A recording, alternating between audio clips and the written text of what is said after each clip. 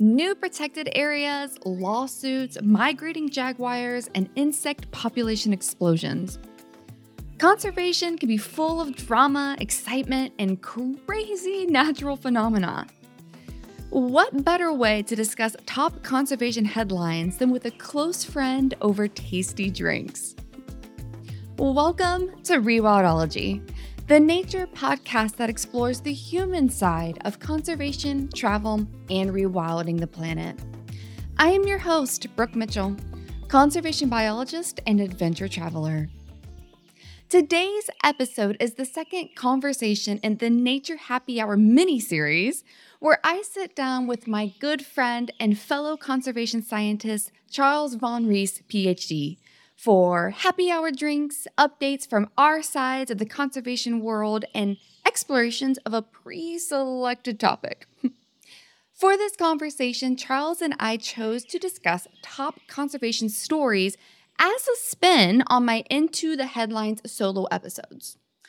In true happy hour fashion, Charles and I begin the conversation by catching up on everything that's happened since we last sat down in October, including Rewildology's third birthday, volunteer opportunities with the show, and news from Charles' work in nature-based solutions. Following, we dive into 3 conservation headlines: the saga of jaguars in the U.S., the first Indigenous marine stewardship area in America, and the upcoming cicada population explosion. If you'd like to skip our opening banter and head straight to the top headlines, fast forward to around the 30-ish minute mark, and don't worry, we won't be offended if you do. Also, if you're interested in applying for one of Rewildology's open volunteer positions, please check out the link in the episode description or navigate to the website and click on Volunteer Opportunities under the About tab. Before I let you go, please remember to rate and review the show wherever you are listening to this episode, following the show on your favorite social media platform, subscribing to Rewildology's YouTube channel, purchasing a piece of swag, and or signing up for the newsletter. All right, Rewildologists, please enjoy this laid-back nature happy hour with me and Charles. Oh, what's wrong with my t-shirt, though? I'm just saying, I wish I had a branded t-shirt. I'm jealous. If I had, especially, that's a whole new design, right? Are you? This is a secret one that I have on. I guess it's not very secret if I'm wearing it, though, right? So that was my next question. Are you just going for it? You're just gonna wear your secret stuff to your podcast now? Yeah, I probably should have thought that through. So, no, what they are is, so I have... Okay, so do you remember my rhino campaign that I did, World Rhino Day? God, that was 2 World Rhino Days ago. Is that how you measure your time? Time is elapsing me. And I had these really, really cool design shirts, and it was a wonderful campaign. And so I would love to do more of those and have them themed. And I got the first t-shirt sample of the first one that I'll more than likely do, which is this amazing lion. Okay. Am I correct that the lion is wearing glasses? It is. Do you see? We're so branded. So is it okay? Well, so that was always my question about the it's a lynx, right, or a bobcat? It's a lynx. Close. Yeah, like the lynx is you, right?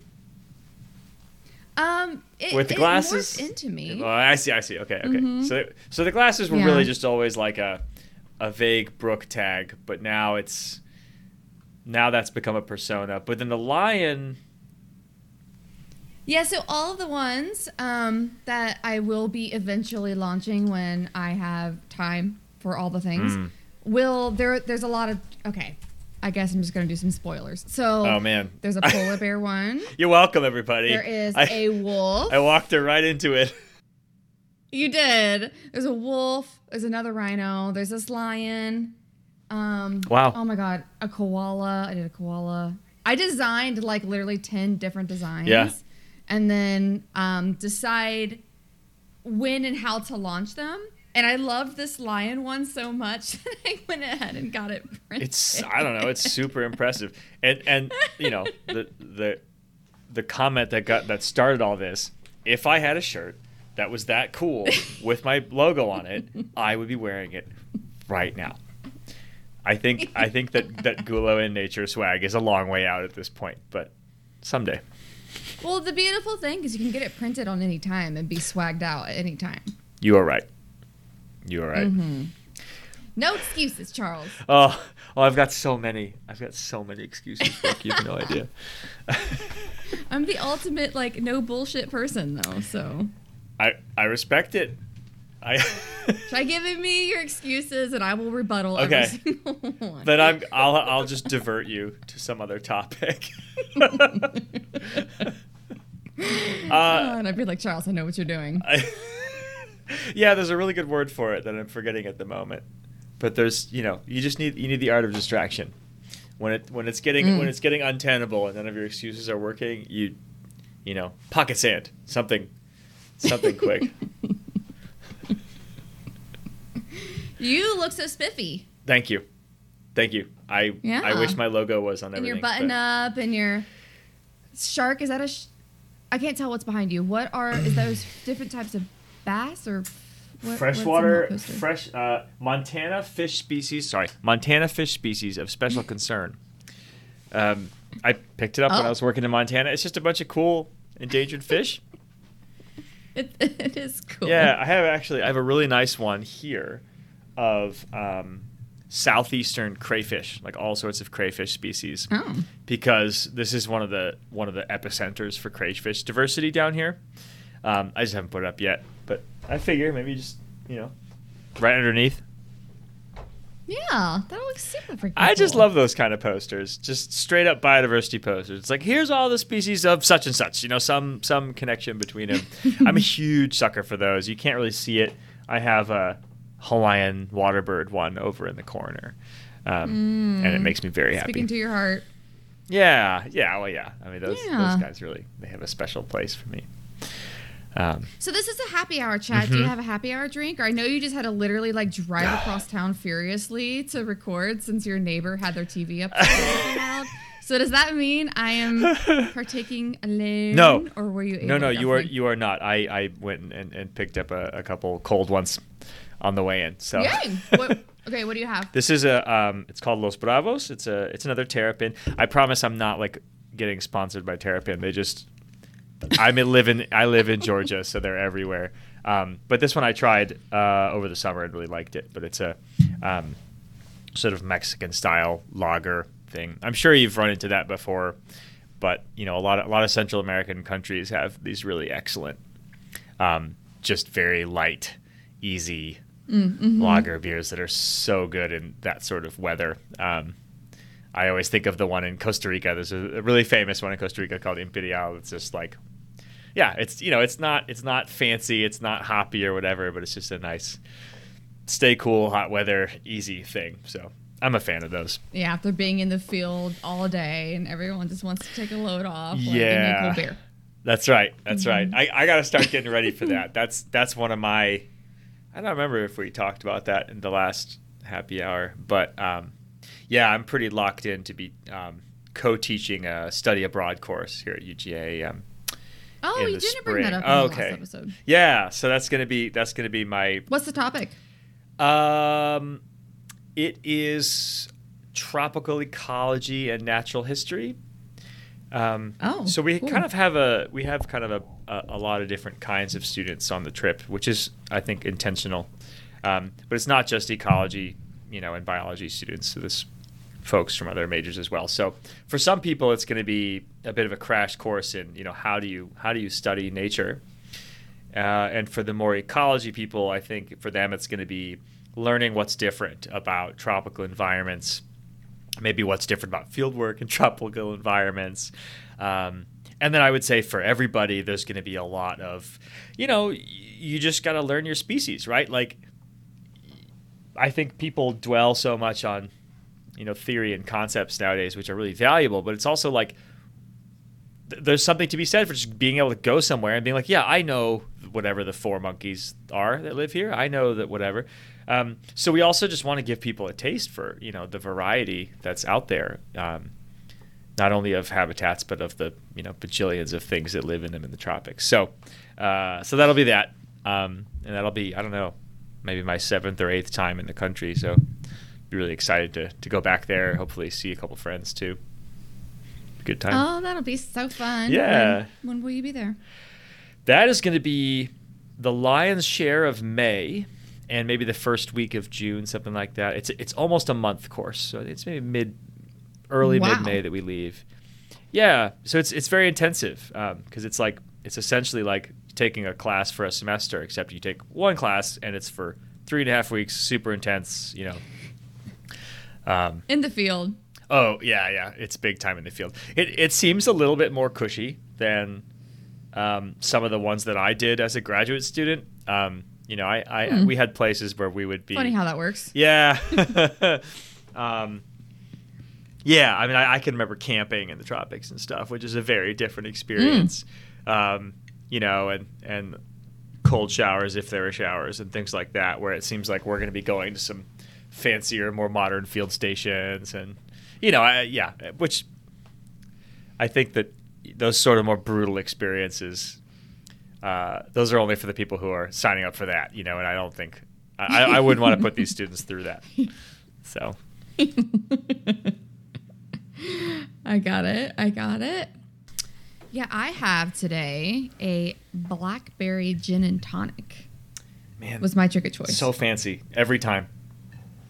I don't even remember what I had. Did I just have wine last time? I don't remember. Wow, that's terrible. I don't remember. No, I think there was something maybe involving seltzer. It's not terrible that you don't remember. It's so much, it's so fancy that I figured I would. There was something interesting.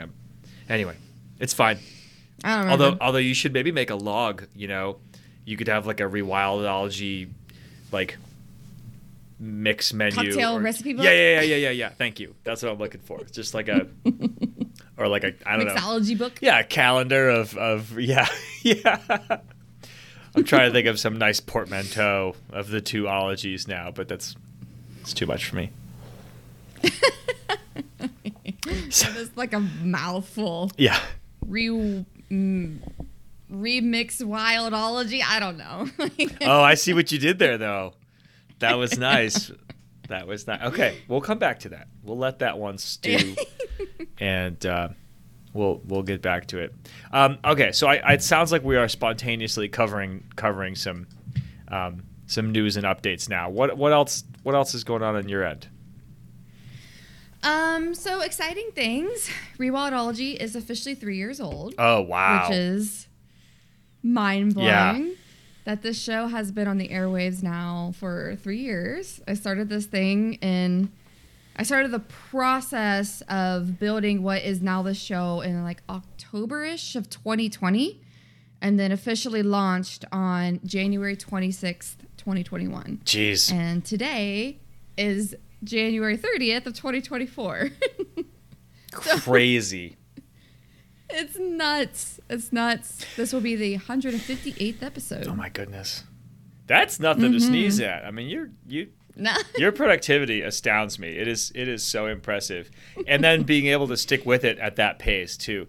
Because I mean, I really wonder, and I'm sure there are statistics somewhere. I really want to know what the I don't know if this is the right word, the sort of attrition rate has been of pandemic podcasts, because that everybody and their mom was starting a podcast at that time. But like, how many people actually stuck with it, right? And are still around today? That's a great question. I would guess under 10%, maybe less. That's my. I mean, probably, yeah, because like one of the statistics I heard, like when I started the show, that if a show makes it to 10 episodes, like that's like the big cutoff. 10. Like, it's very rare that if a show makes it past 10 episodes, then it'll probably do a little, like a little further. But that seems to be the big cutoff for people when they're like, oh, okay, no, never mind. Can't do this. Interesting. Wow. 10. But you're right. I wonder what the statistics are now post-COVID, when we were all home, had nothing better to do. Yeah. Like, this was my outlet for creating impact, since I lost so much at that time. And yeah, and it's still going, and even significantly more big and exciting things to come. Even more exciting than swag shirts and campaigns. That's a tough one to top, honestly. Yeah, this one is going to be a top. Okay. But are you going to tell me this one? Or is this? Okay. I can't announce it yet. Right. I can't announce this one yet. Listeners, I'm sorry. I tried.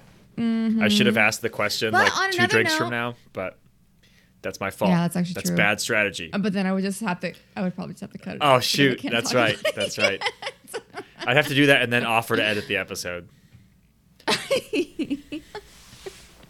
But the other exciting thing is, speaking of the show being on the airwaves for 3 years, I am recruiting a team to start helping with the show. So I officially, yesterday, posted volunteer positions if anybody wants to come be a part of Rewildology.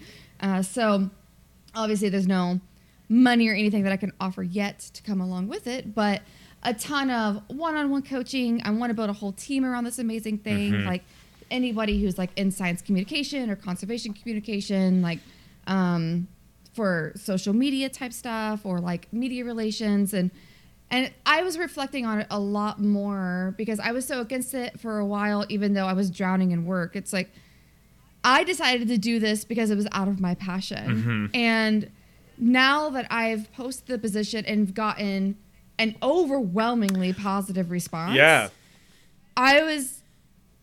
I've been blown away, honestly, by the response I've gotten of how many people just want to help and like be a part of this movement that is Rewildology. It's like moving me a lot.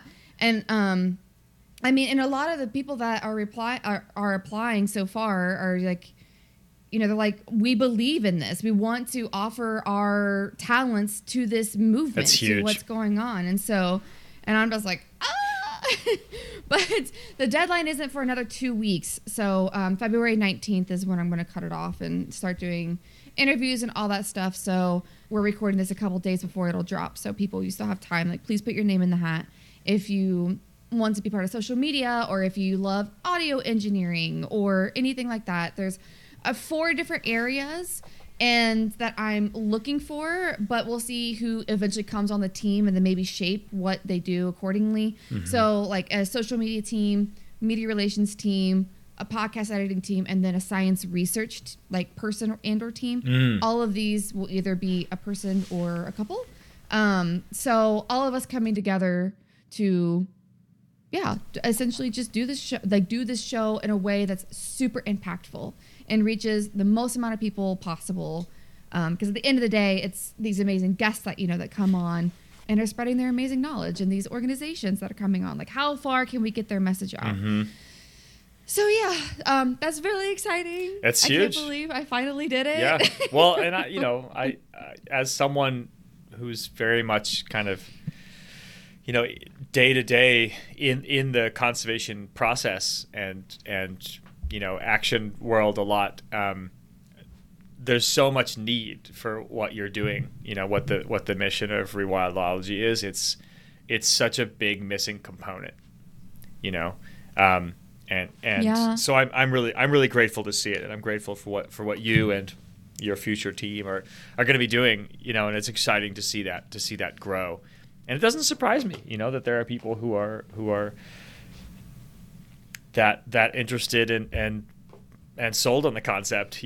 I mean, first of all, the podcast is great, and it's really you do such a good job of making it have a brand and bringing this really quality content. And the people, okay, present company obviously not part of this statement, but like, you bring on these amazing, frontline conservation people and tell these stories, and it covers so many important and real topics in such a relatable way.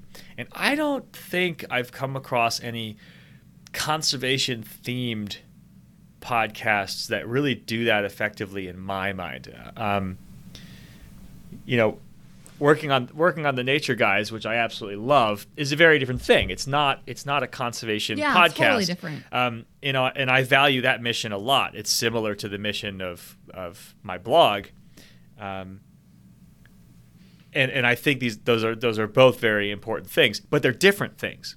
And I think that communicating about conservation the way that you do is really hard.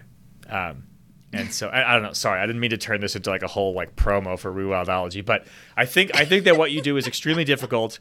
And as a conservation scientist, working at multiple sides of this field all the time, sometimes very much up at the front, helping people make big decisions and things. The stuff you're doing, I think, makes a gigantic difference, and I'm so excited to see it grow. Okay, I'm done. That's it. Thanks, Charles. That was going to go on for too long, but I think it's great, and everybody should send in applications. That's super exciting. Yeah, and everybody, please, like if you, it's open. And like I said, maybe one day it'll turn into a paid thing. If as this grows and as my timeline fulfills, we'll see. I mean, whoever the team is that is along for the ride, we'll see what it turns into, Mm-hmm. Like I mean, I am so disciplined and I do have this bigger vision, but I will be completely honest that I'm like half winging it every single day. So like I'm working on these really big things, but at the same time, I don't know. We'll see what happens. Yeah. We'll just see what happens. Yeah. I think that's typical, I think a lot of time having it together is always somewhat of an illusion, It's just different degrees. Yeah, I mean, I'm like so skeptical, not in a bad way, of just like every time I see these amazing presentations or like all this stuff where all the people have it so together, and I'm like, I know better. You're like it's an incredible facade that we're all putting out. Like we know what we're talking about. We have our shit together. And I was like, no, you don't. I know you don't because I don't. Like, sure. And I'm proud of what I've done so far. Yeah. But like, I don't.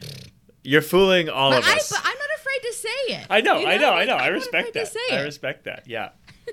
I'm not trying to create an illusion. I want people to feel invited and welcome as we're like going through this journey together. Because if we had the solutions and the answer, well, all of our problems would be gone and we would be doing something else.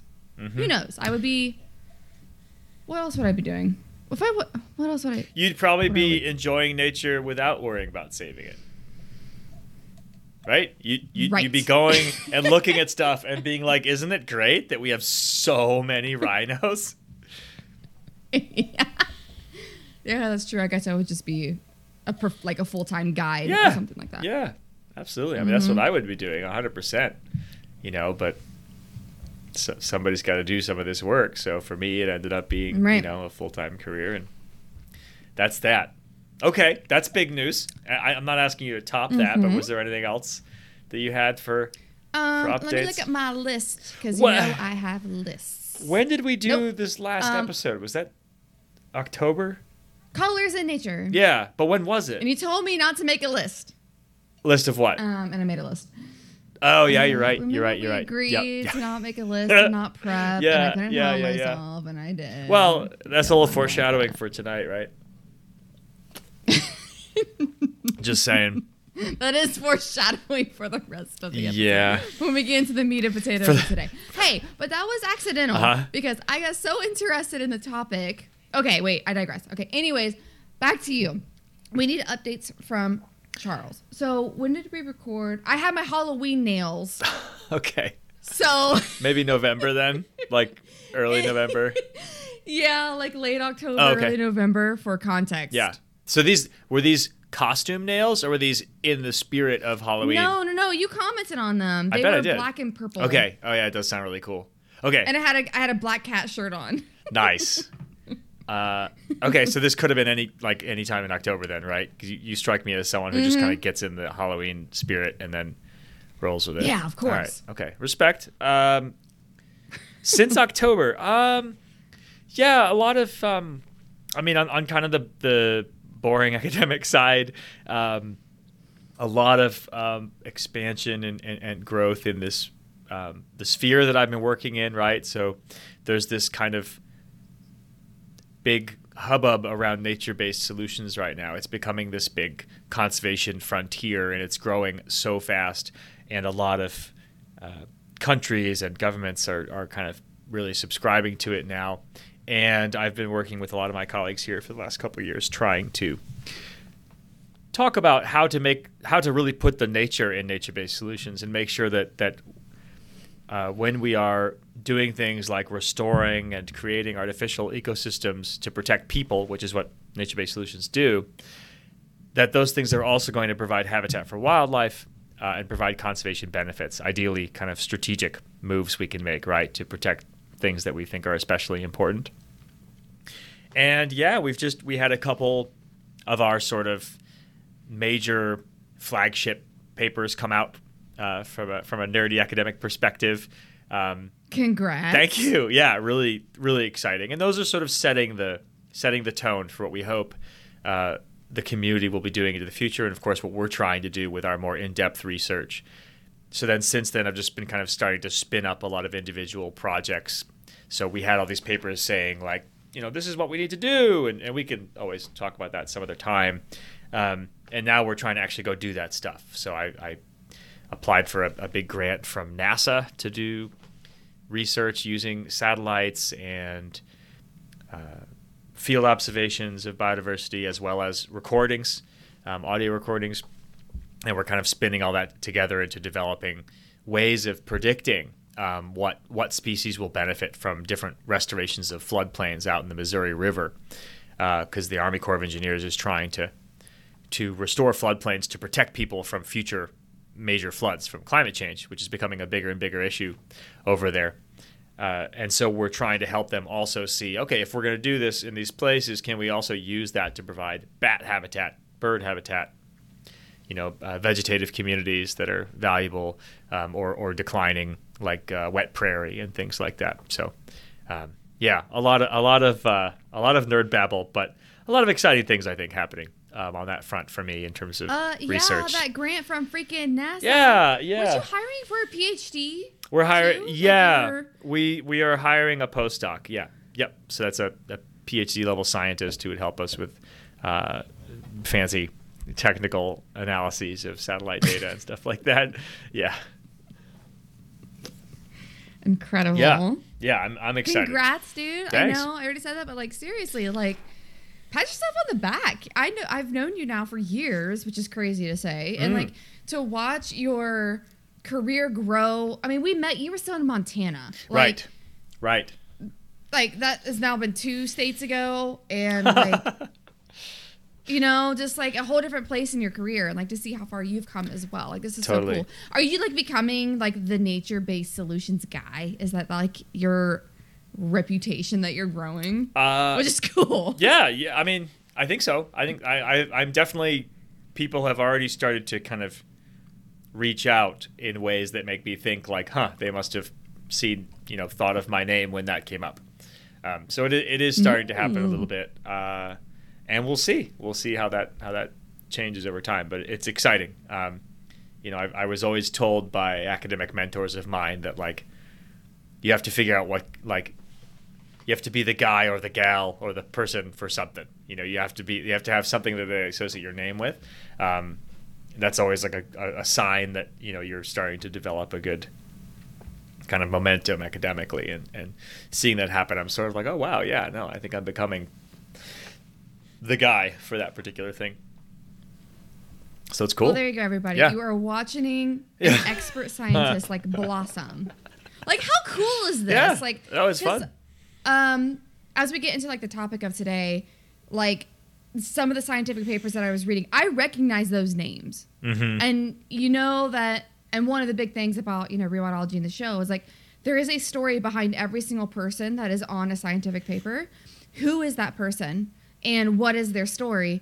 And then some of these people, have incredible careers, and they've become this, known for this, X, Y, or Z. And for example, I've had on Stuart Breck, who is one of the top conflict management with bears guys. Wow. He's on so many different papers, and he's just a normal guy, So just to watch your career and knowing that as people come along the journey with you, and as we still have more and more of these fun chats, they'll also get to see as you become the nature-based solutions guy. Yeah, the MBS guy. That's right. That's right. I know we've got all of our cool acronyms and everything. I had a real brain twister of a moment. Was it last week or the week before? I was talking to some folks from the UN who work in Central and South America about how they use nature-based solutions for climate adaptation in places like Honduras and Argentina and Chile and things like that. It was a really fun conversation. It was all in Spanish, which is like, I speak pretty good Spanish, but this was starting to push my capabilities. But they call it SBN, and so I kept saying like NBS in Spanish, and they were like, "What?" And I had to keep like remembering to flip it. But anyway, yeah, it's people love their acronyms. There's a lot of that. So I want to get into the topic that you couldn't stop researching.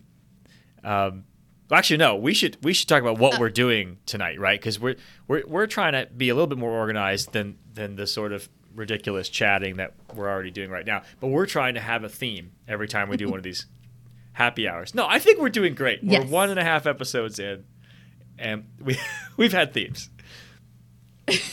Yes. Yeah, so the theme of today, I texted Charles. I was like, I would love to do another episode. And one of the things, I haven't done one in a while, and it was called Into the Headlines.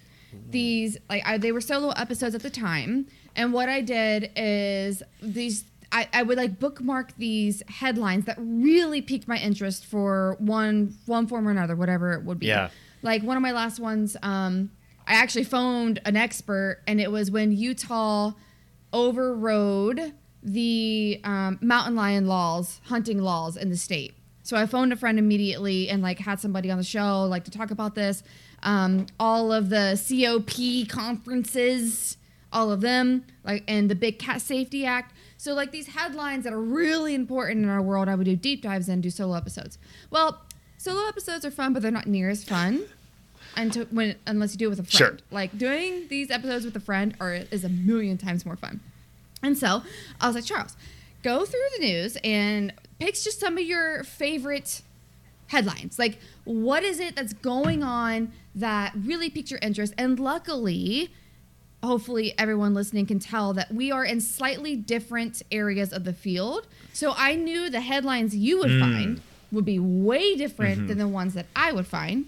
And you would teach me something, and I would teach you something. Totally. So yeah, that was my idea for the day. So top headlines that we found interesting. What did you call it though? That was such a cool title. I love that. Totally. Into the headlines. Into the headlines. Nice. Yeah. Nice. Okay. Yeah. So that's what I called them. Yeah. I think I did 3 or 4 of those episodes, and this is kind of based on that same concept as what I was going for. I love those episodes. They did well, and they were just interesting because I didn't know what I would be researching, but it would be really important stuff. And I would always try to take a double-sided view, because, we're always going to have biases and everything like that. But I would always try to find what is the opposite view of whatever is happening right now. Yeah. And not try to frame it from one perspective. Totally. And so that's how I approach those episodes. And so that is the topic or the theme. Right. Well, and now you've already got 2 perspectives right here. So we're already starting, with 2 different people. Yeah, it'll be interesting. Cool. So my topic today was originally, I got to pull all my notes. I have, oh my gosh. Charles, I have 1, Brooke. 2, 3, Brooke. 4, 5, 6, 7, 8, 9, 10, 11, 12, 13, 14, 15, 16, 17. I have 17 tabs up. You gotta calm it down. This is just all of our conversations. Keep it spontaneous. We'll be so chill about it. Brooke's like, well, I have 3 outlines, and I ordered them by priority. Yeah. Okay, 17 tabs. Okay, okay. How this happened is there was a news piece that I had saved that I really wanted to talk about because it was just really good, heartfelt news. And I love good, heartfelt news because we don't get it that often in our field. And I don't know if you saw, but last September, the Center for Biological Diversity announced that 2 new jaguars had been spotted in the United States. And I'm like, oh, that's so exciting. I want to talk about that. You know, like everybody, if you didn't know, last March and May, 2 male jaguars were found on camera traps placed by the U.S. Fish and Wildlife Service in Arizona. I think it was Arizona. Oh, wow. It was in New Mexico. Okay. Oh. And so like this is fantastic news, okay? Like they're coming up here. I'm like, you know, I would love to say, you know, like, hey Charles, did you see that? And then I started to go down the rabbit hole. Yeah, I assume there's a lot going on here. Yeah. So I'm gonna pull up my notes here because it required that. All right. Because like the dates and the years and the times and all that stuff. So before I start, Charles, do you have like any background knowledge of jaguars in the United States? Kind of. And I'm really glad you asked that because I was just about to ask if we could cover a few basics for listeners and for me. But my vague understanding is that we are, you know, the southwestern United States, what is now the United States, essentially used to be the northernmost portion of the jaguar's range. And then their range has been, which, you know, like any species does when their populations decline, their range has been contracting. And so they're no longer found in the contiguous U.S. the way they used to be. But now we occasionally get these little exploratory, probably usually males, right? Because they're the ones wandering around. Mm-hmm. But so we get the occasional, you know, one kind of coming up from Mexico every now and then, right? Dispersing male, as it's called in the cat world. Oh, yeah. Yeah, so you're spot on. So the Arizona, Texas, and New Mexico and Louisiana used to be the northernmost range of jaguar habitat. They were originally across 21 countries, and they're now found in 19. And what happened is it's the same story as happened in all American predators. So they used to, like I said, they used to freely roam in pristine habitat. If you think of like Mexico, like that's some similar ecosystem to what's in like New Mexico, Texas, and Arizona. That used to be their hot spot. So they were in arid environments, because I always picture them as like a rainforest guy. Interesting. Oh, cool. Yeah, definitely. But there's like some like mountainous jungle pockets ish too. I wouldn't quite say jungle or anything like that. Forest. But these forested areas that they inhabited in. Wow. But yeah, if you think of like Texas and Arizona, more the mountainous regions, like that is where they used to be found. And there in the 1800s, there's actually confirmed sightings of a jaguar as far as Long's Peak, Colorado. I know exactly where that is, having lived in Longs. Wow. Like, I lived at the base of Longs. Yeah. And also Monterey, California. So. And these were confirmed sightings. So who knows? They might have been dispersing males as well. Yeah. We don't know why they were there. That was outside of the normal realm. But those were confirmed sightings. Jeez. And they used to be pretty abundant from all of the, like I said, confirmed sightings by European settlers and also, you know, American ancestors. And then in Native American cultures. So like the southern indigenous communities, they have a ton of, you know, stories and art and literature, all of a spotted cat, of the jaguar. So clearly they were here for a very long time. However, as all predators, like I said, in the United States, in the 1800s, 1900s, they were the unfortunate victims of the U.S. government and ranchers' rampage against predators, Mexican wolves, pumas. Wow. Pretty much all predators and jaguars, they were all fully extirpated. And for anyone who doesn't know what that means, they were completely removed from their American habitat. So the last, by the 1960s, all of them were removed. So the last confirmed female was shot in either 1963 or 1964. I saw 2 different articles quoting both of those years, so somewhere in that time window. And obviously this has huge consequences if a species is going to repopulate on its own, because if you don't have females, you obviously ain't making babies. Mm-hmm. So That was the last time a female was seen in the United States. But in 1969, jaguar hunting was banned in important range states like Arizona. Wow. And then the Endangered Species Act passed in 1972. And the jaguars were put on they were. The ESA wow. As an endangered species. Okay. However, in 1980, the U.S. Fish and Wildlife Service delisted jaguars due to public objections, and obviously this blatantly went against the Endangered Species Act. So this went on for about a couple decades, and then in 1996, Warren Glenn, he was a rancher and a hunting guide from Douglas, Arizona, spotted the first male in the Peloncio Mountains, Peloncillo. Yeah, Peloncio. I'm assuming that's Spanish. Yeah. Okay. And he was a houndsman, so he actually pulled back his hounds, which is pretty cool, this Warner guy. He snapped some photos, and he just let the cat go away. So ever since that, and then that started this like, oh my God, like jaguars are here. And actually right after that, there was more cats that had been spotted in these very remote places where they were just not touched, that these cats were able to get into. And then that re-sparked the interest in jaguars. So then in 1997, the Center for Biological Diversity started a campaign to have jaguars relisted under the ESA, and they won. And so jaguars were put back on the ESA as endangered, but then there was no plan put in place to recover them. So after that, the CBD took legal action and sued the U.S. Fish and Wildlife Service 3 times to finally establish a recovery plan and denote critical jaguar habitat.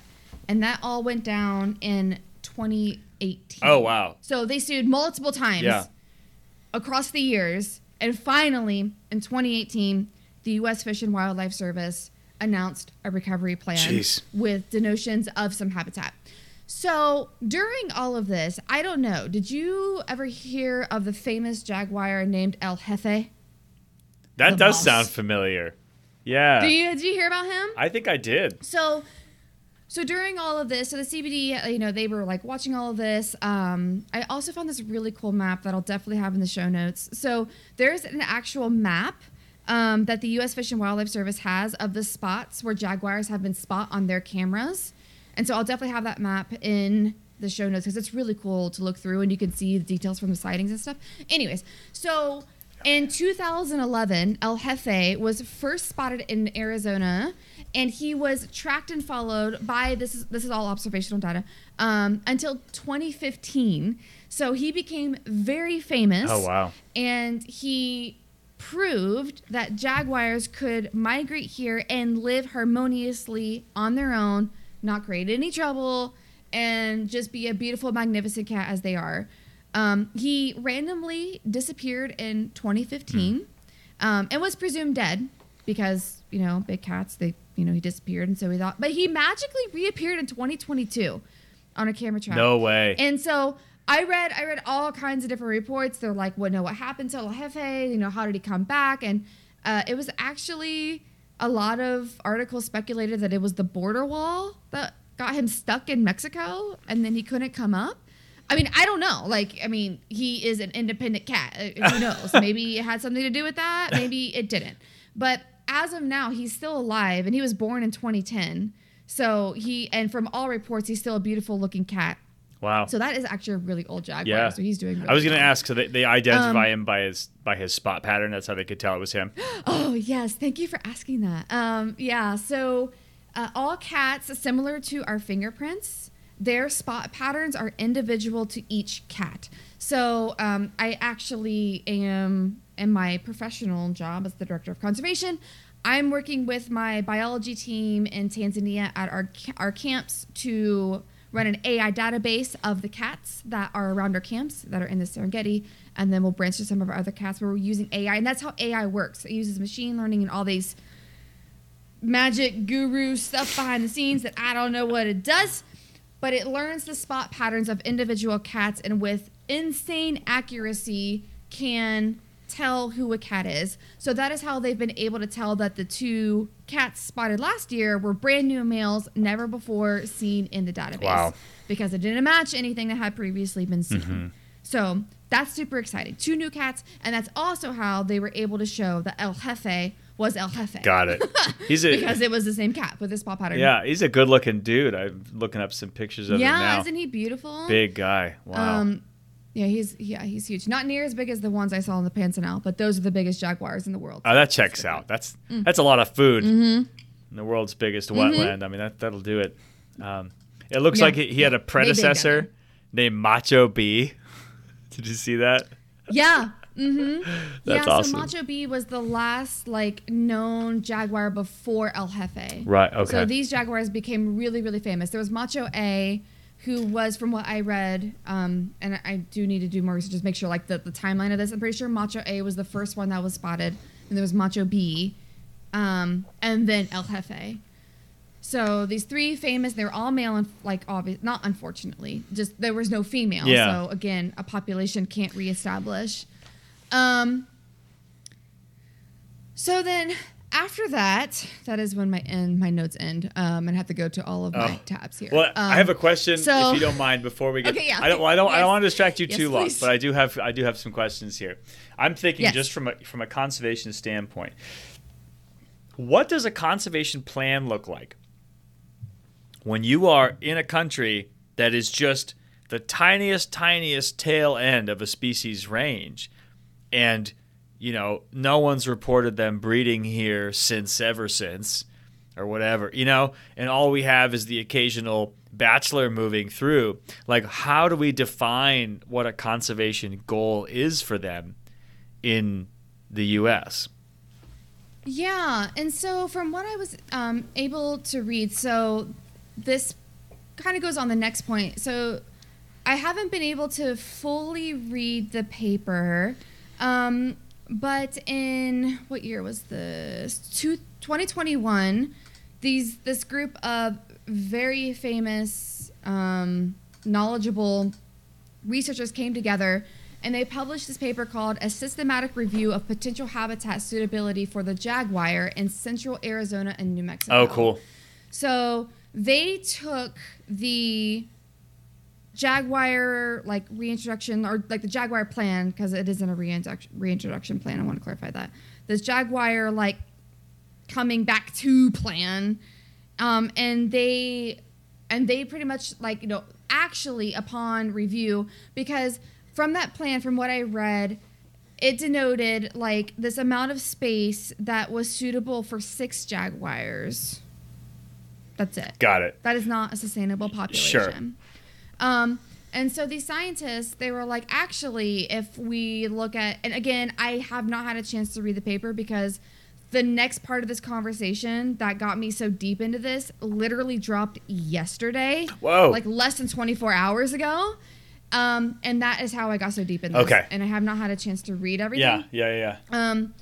So with that science in mind, the CBD did a 116-page petition to the U.S. Fish and Wildlife Service.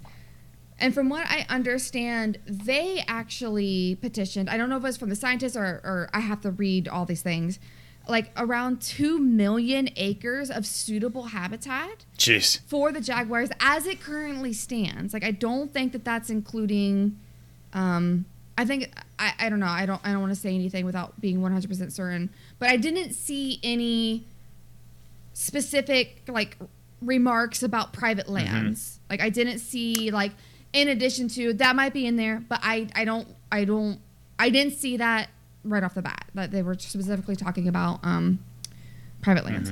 I think these are public lands, and they denoted at least 2 million acres, which would house 90 to 150 jaguars. Oh, wow. Which would then be a sustainable population. Yeah, and I'm assuming they don't I imagine that our goal is not to have our own independent breeding population of jaguars, right? We probably want them to be connected to all the other populations going further south. Right? Yeah, and that's one of the big things, and that's one of the big things that they're talking about, because the population in Mexico is apparently getting pretty isolated. Oh. And so some of the big initiatives is like this like Jaguar corridor to help to connect all of the home ranges together so that there can be more mixing. So that is like one of the big, and also too, they used to be here. Like this used to be their For home, sure. and we killed them. We pushed them out. So, I don't know more from that perspective, like other than they used to be here and we should bring them back. If there's anything more than that, I don't really know, because me working in conservation tourism, and my mind immediately goes to that. Like, can you imagine if you could go to Arizona and like through a scope see a freaking jaguar? Yeah. Like you wouldn't have to hop on a plane with me to Pasadena. Right. We could go to freaking Arizona. Right. Like imagine just like the opportunities for ranchers that have all of these massive ranches, and like if they knew that they had a famous jaguar, that this was their home range and they had plenty of food and all that kind of stuff. Like just how amazing would that be? And to bring the apex predator back, like holy shit, dude. Like there is nothing more apex in the Americas than a goddamn jaguar. Like there's nothing more apex than that. Like what? Like wolves? I mean, no offense. I mean, no, maybe there's personally. nothing more like apex in the warm parts. How about that? In the warm habitats. I always just think of grizzly bears, and I'm like,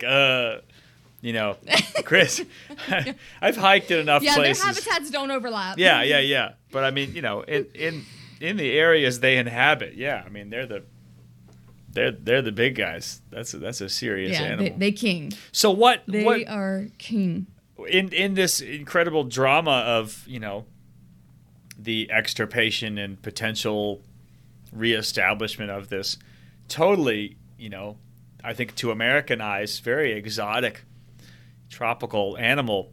What happened yesterday that is making you, even more fired up than usual? Yesterday, so this amazing, insanely detailed petition that was written by the CBD. Yeah. Oh, sorry. Oh, gin and tonic. That was written by the CBD. And submitted, and this thing is detailed, and submitted to, let me pull up the press release, and submitted to the U.S. Fish and Wildlife Service, this like very detailed explaining how, why, where, when, all of the whatever about reintroducing jaguars. So I think taking more of a proactive approach. We're talking about moving cats. Yeah, I'm assuming he does. I've fully read it to be 100% on. Like I don't want to like say things that I don't quite know in it, but this petition that I said is 116 pages. That is insanely in depth. Talking about how and why jaguars should be placed where they say with hard science and everything, was rejected by the U.S. Fish and Life. Okay. Like just like. Boop. Yeah. Like, nope. And let me pull up the press release here. Let me see if there's something that I should. This is heartbreaking example of Fish and Wildlife Service continued failure to take proactive steps to bring jaguars back to their native range, says Lakin Jordahl, Southwest Conservation Advocate at the Center for Biodiversity. Not mincing words, these guys. Yeah. Oh, yeah. They're just like, F you. They're like, federal officials, and this is quote, federal officials should be aiding jaguar recovery, not making excuses that justify their continued inaction. Jaguars belong in the United States, and we won't stop fighting to protect and recover these magnificent cats. In the letter to the center received this week, the Fish and Wildlife Service said, quote, recovery of the species could be achieved without the presence of jaguars in the Gila National Forest. Oh, so there's one particular place that they're... Yeah, apparently. So this rationale ignores numerous jaguar experts who authored a groundbreaking paper that I just told you what it was. Yeah. Declaring 20 million acres in Arizona and New Mexico, including the Gila National Forest, suitable habitat for a breeding population of jaguars. Okay, so I wonder. So those habitat suitability analyses, as we call them in the nerd business, those are typically based around. They can pick what their criteria are to select areas. and I'd be interested to see what it was they picked. If I were in their position, I'd probably also want to pick like, people don't keep cattle in this place, right? Because even if the habitat's great, if they're going to, I guarantee you, if one sheep or cow gets killed, then suddenly you're going to be dealing with the whole rancher population, That's the really tragic part. And that's like the biggest. Yeah. If there's one slip up by one individual animal, suddenly they're all demonized to, the nth degree. So I wonder how they treated that. It would be really interesting to see. I can definitely, obviously all 18, 19, 20, whatever things I read, I'll definitely have in the show notes.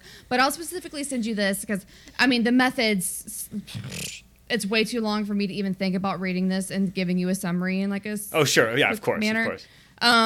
But like considering the names that were on this paper, I'm sure they did their due diligence, but I didn't have a chance to fully read it. Because again, it's just crazy that I picked this topic and then yesterday night, like evening. Yeah, that's when it went down, the rejection. This press release dropped, and then in that press release quoted this paper that it was based off of, and I found the petition that they originally submitted to the U.S. Fish and Wildlife Service.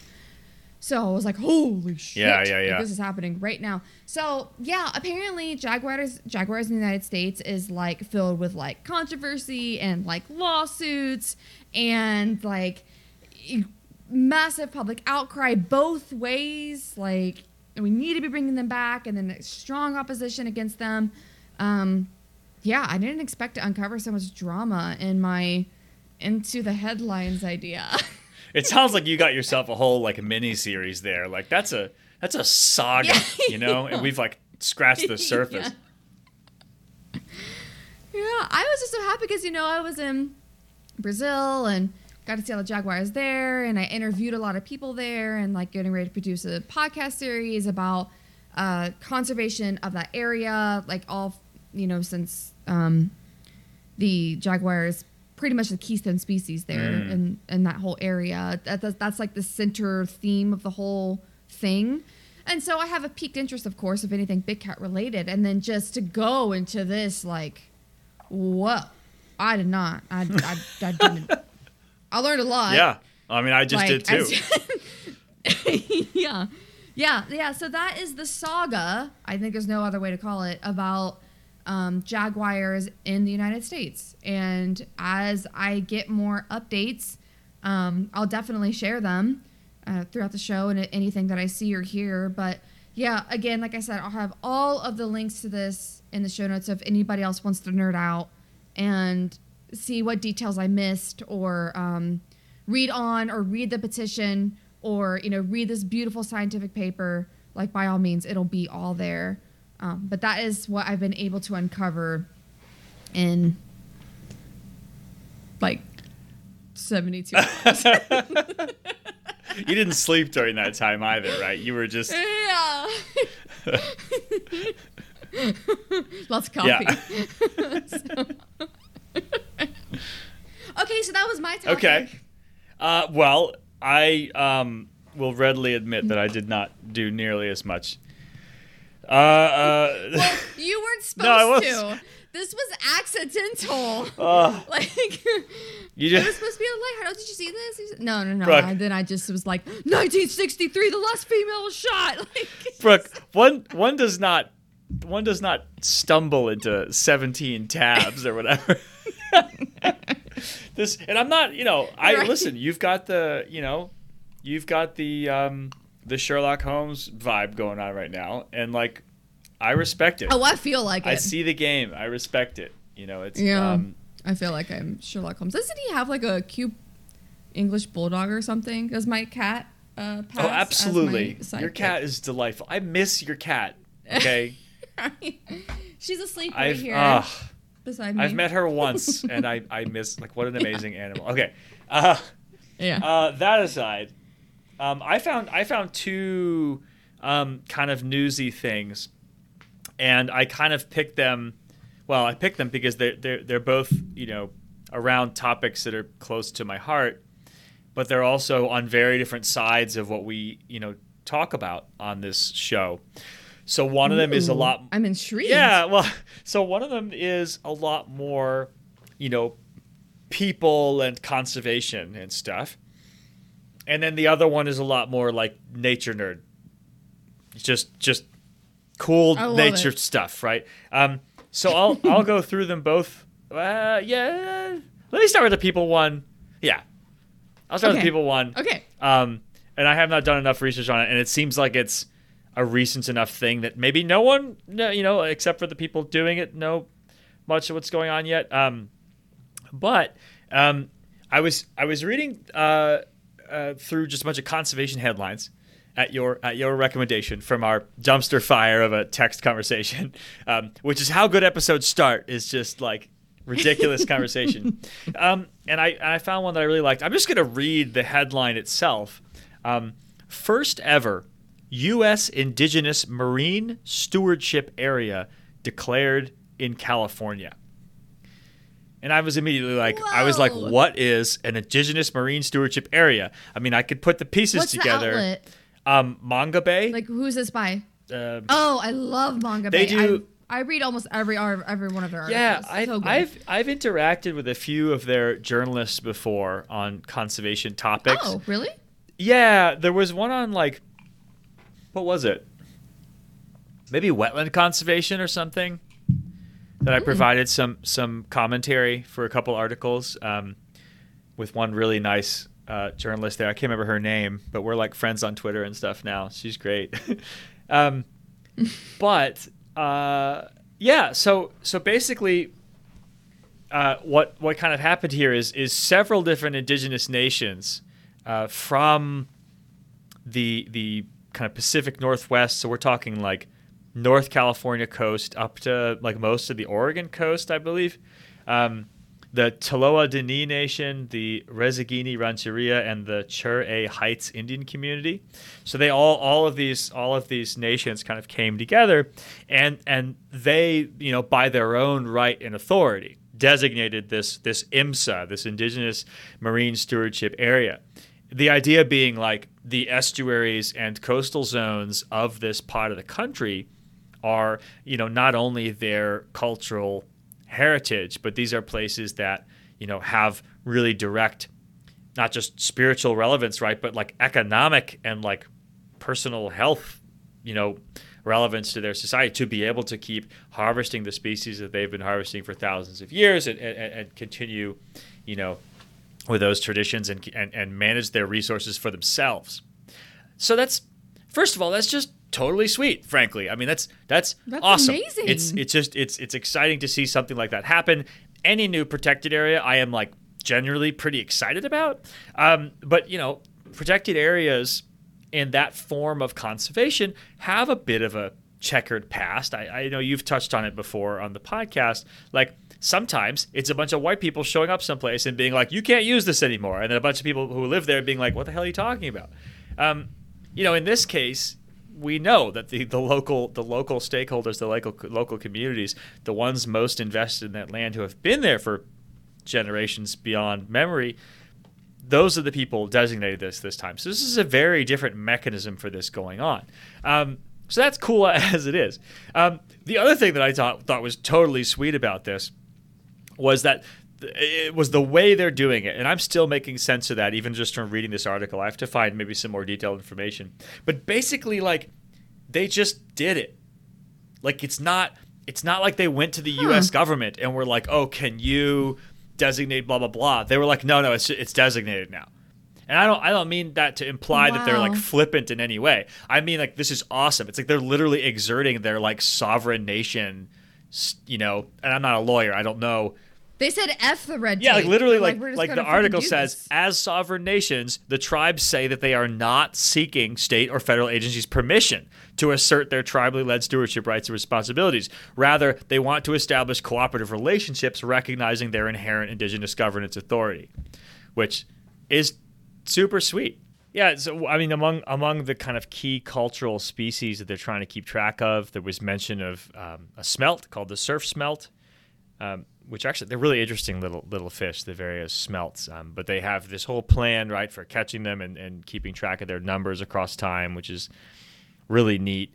And what I did notice also in the article is that when they were talking to experts from these tribes, they're wildlife scientists and things like that, they were really taking a lot of inspiration from indigenous people in other parts of the world, like a lot of the folks in Hawaii, who I actually interact with a lot. Not so much the sea turtle folks that they were referencing, but there are a lot of really strong indigenous conservation groups in Hawaii, and also Australia is another big one that they're bringing up. Again, when I was visiting there, our conservation conferences had really tremendous representation and participation of indigenous people, which I thought was amazing. So they have declared this area.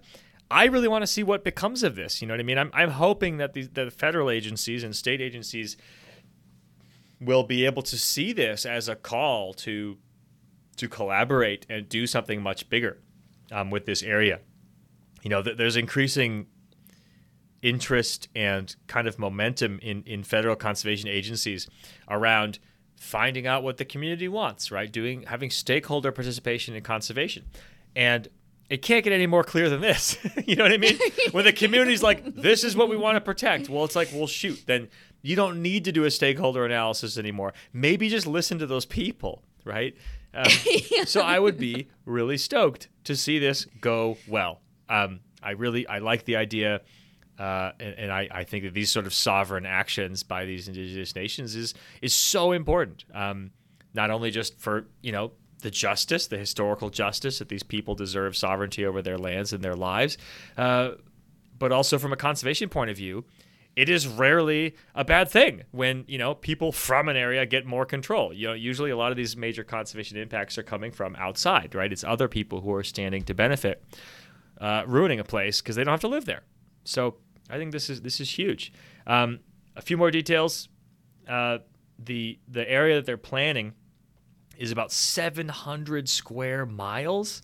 There's also a map in the article that has something like 5,000 square miles of California state waters potentially included in the IMSA. So, I mean, we're talking about a big area with some super intense, valuable ecosystems, which are no doubt under threat. A lot of coastal and estuarine systems are really getting hammered by climate change. I think this is fantastic. For me, this is really excellent news. It's obviously a huge shame that this kind of pronouncement has to be made, right? That means that these resources are in peril. But to see folks doing something about it and not waiting necessarily for the slow bureaucracy of federal agencies to do something about it, I think is really great. That is so cool. Yeah. And immediately, just where my mind goes, since I'm like on this, like the application of conservation side of things, like I just immediately hope, I hope there is some outdoor like business savvy person in those tribes that sees the tourism opportunity and like what they could do from like a fish guiding business, a rafting business, a canoeing business, a guiding business, birding business. There's so many incredible ways they could essentially monetize the nature that they decided to protect. And also help bring in the money to then further protect and just make it even more beautiful, amazing. So that's where my mind immediately goes. So it'd be really cool to see how this develops. And I hope that they have that in mind, or somebody that they know and trust is giving them that advice too. Because I'll just imagine if like you could go out with, a tribes member from one of these and they could take you fishing. If you can you imagine if somebody just like that is like what they love more than anything? Then can you imagine going out with like an indigenous person here and like learning about the fish from their perspective, like on a fishing trip? Could there be anything more moving than that? If you love fishing or birding or, marine mammal watching, like if there's, if you love seals or whatever it might be, migratory they got whales, sea otters out there. I'm sure that goes up the coast. Oh my God, that'd be amazing. I really hope they're doing it's something. It's a beautiful like that. part of the world. I would love to have a guide. I would love to have a Native American guide for sure. and go out there. I would go out of my way to hire that person. Like way out of my way. Well, I mean, We'll keep an eye on it. But I'm excited to see where this goes. I think this could represent the start of something really huge. It would be amazing to see other nations being empowered in this way to steward their resources and their special places on their own. And in the process to push government actors to do a better job of it. So, I'm stoked on that. Yeah. Stay tuned on that one. Yeah, seriously. Wow. I know. Fresh off the press. Yeah, this is also exciting. From yesterday, this headline. So, I will be dying to learn more about this as it goes forward. Okay, so, to think about this in Monty Python terms, and now for something completely different. My second headline was about cicadas. Ooh. And I'm back in Ohio. Tell me all about cicadas. I might have to come visit, honestly, depending on how the timing works. So I did not pick one headline on this because this is on a lot of people's minds all of a sudden, which is great, maybe. But there are a lot of headlines about how 2024 is going to be the year of the cicadas, people keep saying.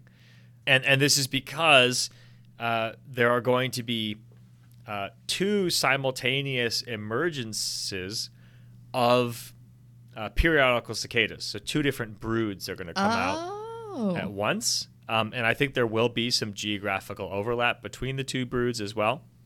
So for folks who don't know, just a really quick, periodical cicada 101. So cicadas are these really neat, plant-sucking insects. And they live underground for some amount of time during their larval stages. And I think that the food that they eat is not super nutritious, so it takes them a very long time to grow. Years. They will literally be living for years, like plugged into a tree root, just drinking fluid. And so we have what are called annual cicadas. And if you live in an area that has cicadas, which is like a lot of the planet, usually they come out in the summertime. The adults emerge from the ground. They metamorphose into their adult form, and then they fly around, and they make loud the males make loud noises in the trees, and they find each other, and they mate. They make babies, and then the babies drop down and go underground, and it starts the cycle again. These annual species, the individuals that come out every year are always like 3 or 4 or 6 years old. It's just that because they come out every year, there's another generation every year of 6-year-olds or 5-year-olds or whatever it is that comes out, right? So even though they come out every year, it's not like they complete their life cycle in a year. Mm-hmm. These periodical ones have a slightly different life history where they will spend a really long time underground. And they will spend prime number amounts of time underground. So 17 years, 13 years, whatever it is. But the big difference is instead of like coming out every year, right? And there's that delay of 6 years, but there's always another generation because they're all staggered, so they come out every year. Instead of that, these ones all go at once. So every 13 years, they all come out. They all scream. They all breed. They all die, and then all the babies go underground, and then 13 years later, they all come up again, right? And there's a whole bunch of neat evolutionary ecology about it, but essentially their sort of strategy is there are so freaking many of us that the predators can't handle it. So enough of us survive every time to come back next time. But their whole biology is based around the fact that there are just bajillions of them. And to get into the actual numbers, these broods can be billions of individuals coming out all at once over the course of 3 to 6 weeks, something like that. They don't live super long. So there are different broods within species, which are like these, recurring intervals if they come out every 17 years. And a lot of them are offset from each other. So we don't get, periodical cicadas every year.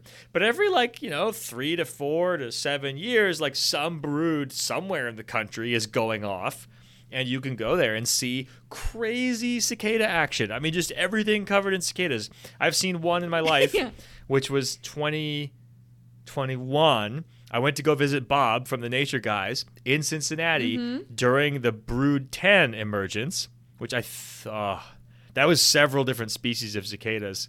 And I mean, it was insane. Every tree, everything was just covered in cicadas. It was totally nuts. It was awesome. This year, there are 2 different broods, Brood 19 and Brood 13. Brood 19 has the nickname the Great Southern Brood, which sounds very promising.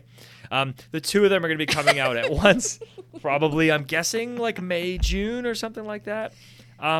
And they're going to, be all over a bunch of the central U.S. And in the places where the 2 broods overlap, it is going to be pandemonium. I mean, it is going to be so many bugs.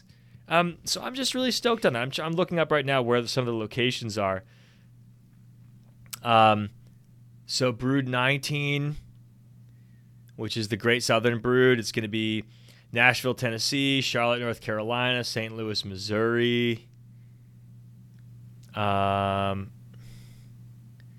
13 is going to be hitting eastern Iowa, Illinois, Indiana, Michigan, southern Wisconsin. Wow. So Chicago's the biggest city that it'll be happening near. And then both of them are are going to be overlapped in areas in Illinois, it looks like. That might be it. So Illinois might be the epicenter. I got to go make some more friends in that area. Yeah.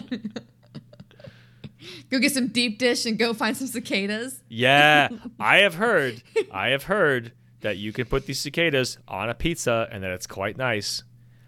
And I'm not, I don't think of eating animals when I first meet any kind of wildlife, but that could be pretty neat. And, if there are billions of them, Sounds crunchy. Yeah, it does, yeah. I mean, bugs can be delicious. I really, I'm not hating on them. Can't say I've had too many voluntarily.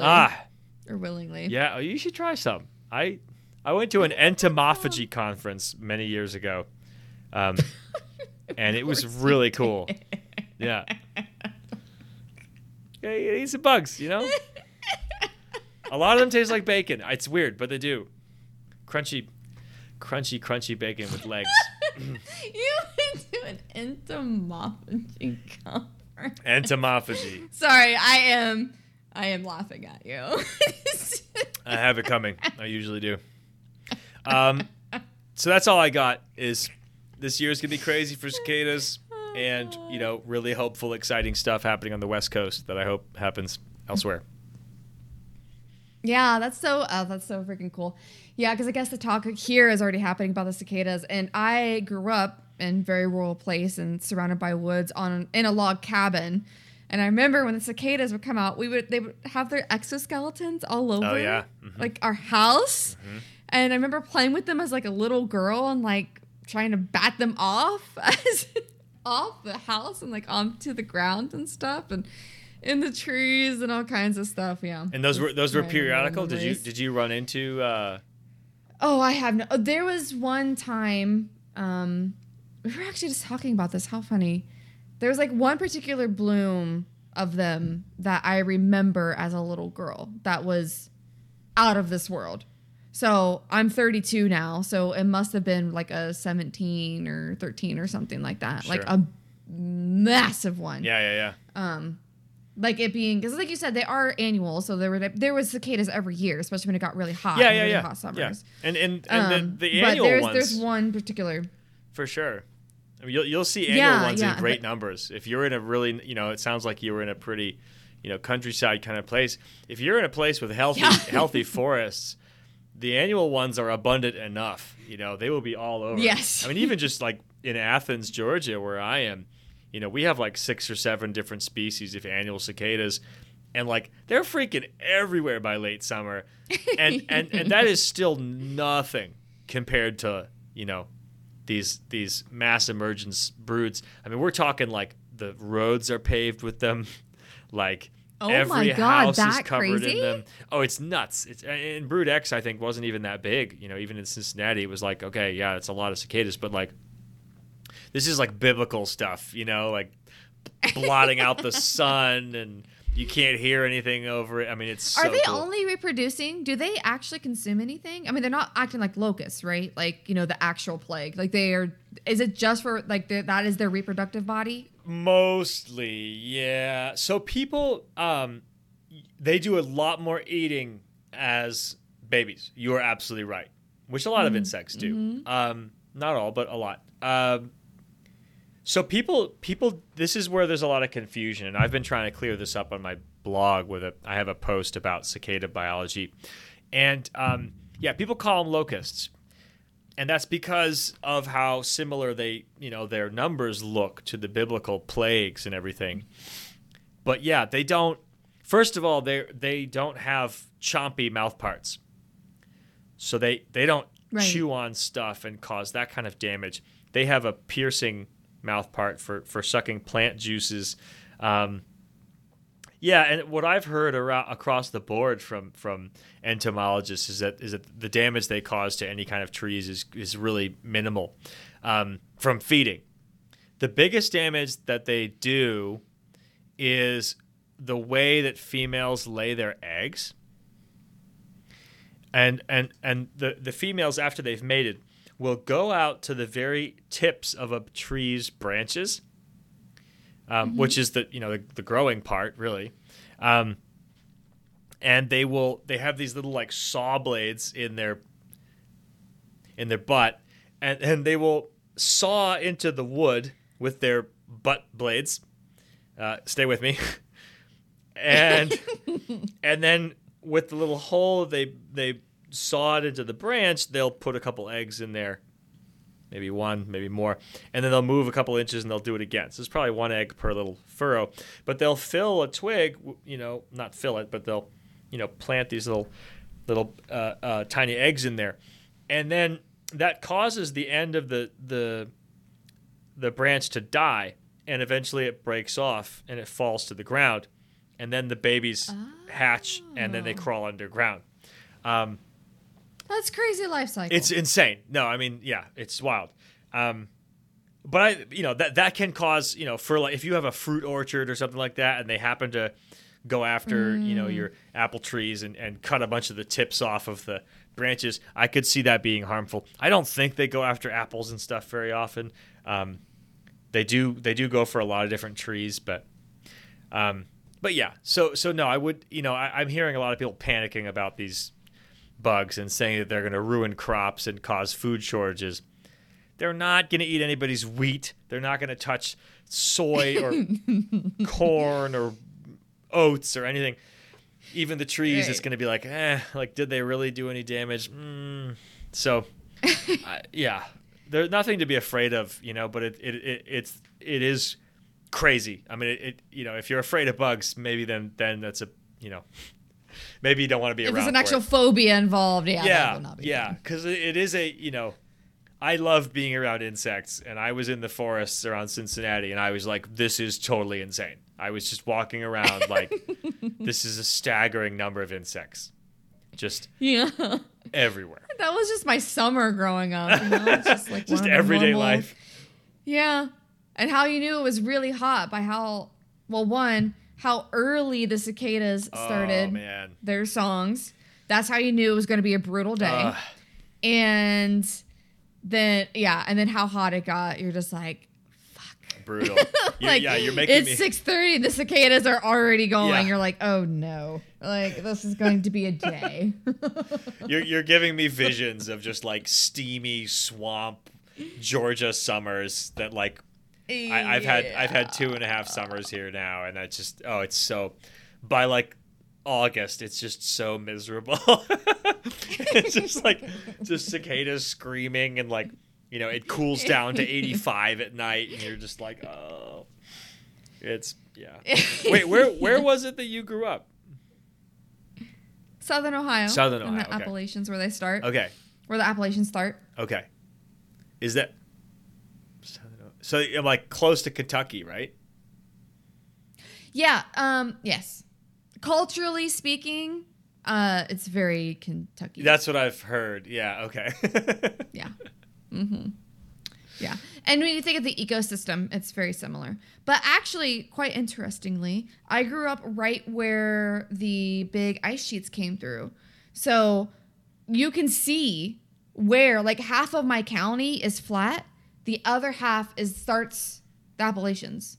Oh, so, wow. like, you can see, like, depending on which, like we had, my school had one of the worst cross-country courses because it was all hills.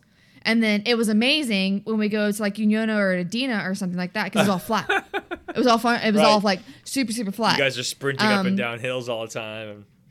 Yeah, but us, like, the entire thing was hills. But we're all in the same conference, all in the same county. So, like, pretty, like, just from a geological standpoint, that is, like, pretty cool to grow up on. That is neat. So you guys were, like, basically where the glaciers stopped?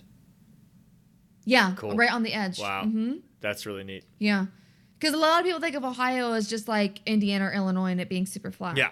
But part of it is, but nobody knows about the other part because no one goes there. I am guilty of that. I have seen so little of You have Ohio. no reason. You go to Cincinnati. I got a lot of friends in various parts of Ohio. I just haven't, like, gone to hang out. You know, I got to do that. I got a bunch of buddies in Toledo. Like, I got to get out there. I'm overdue. Oh, that's flat. That's speaking of the ice sheets. That's yeah. Neat part of That's the like the northwestern corner. That's like that sounds right. Okay. Yeah. Pretty flat up there. All right. What? Well, all right, dude. Yeah. You got any more news for me? Or are you feeling newsed out? We did pretty well over here. I think.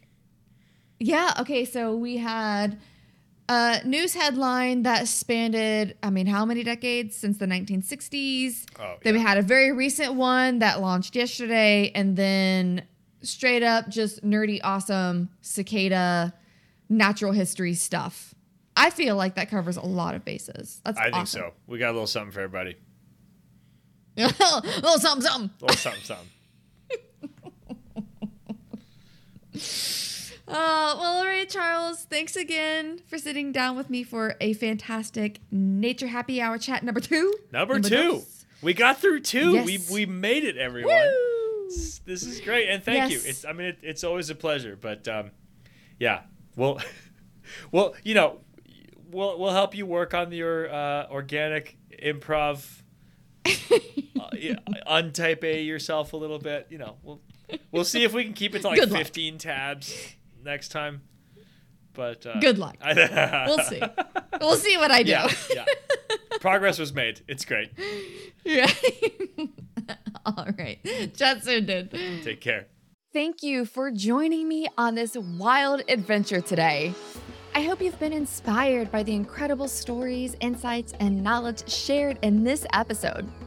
To learn more about what you heard, be sure to check out the show notes at rewildology.com. If you enjoyed today's conversation and want to stay connected with the Rewildology community, hit that subscribe button and rate and review the show on your favorite podcast app. I read every comment left across the show's platforms, and your feedback truly does mean the world to me. Also, please follow the show on your favorite social media app, join the Rewildologist Facebook group, and sign up for the weekly Rewildology newsletter. In the newsletter, I share recent episodes, the latest conservation news, opportunities from across the field, and updates from past guests.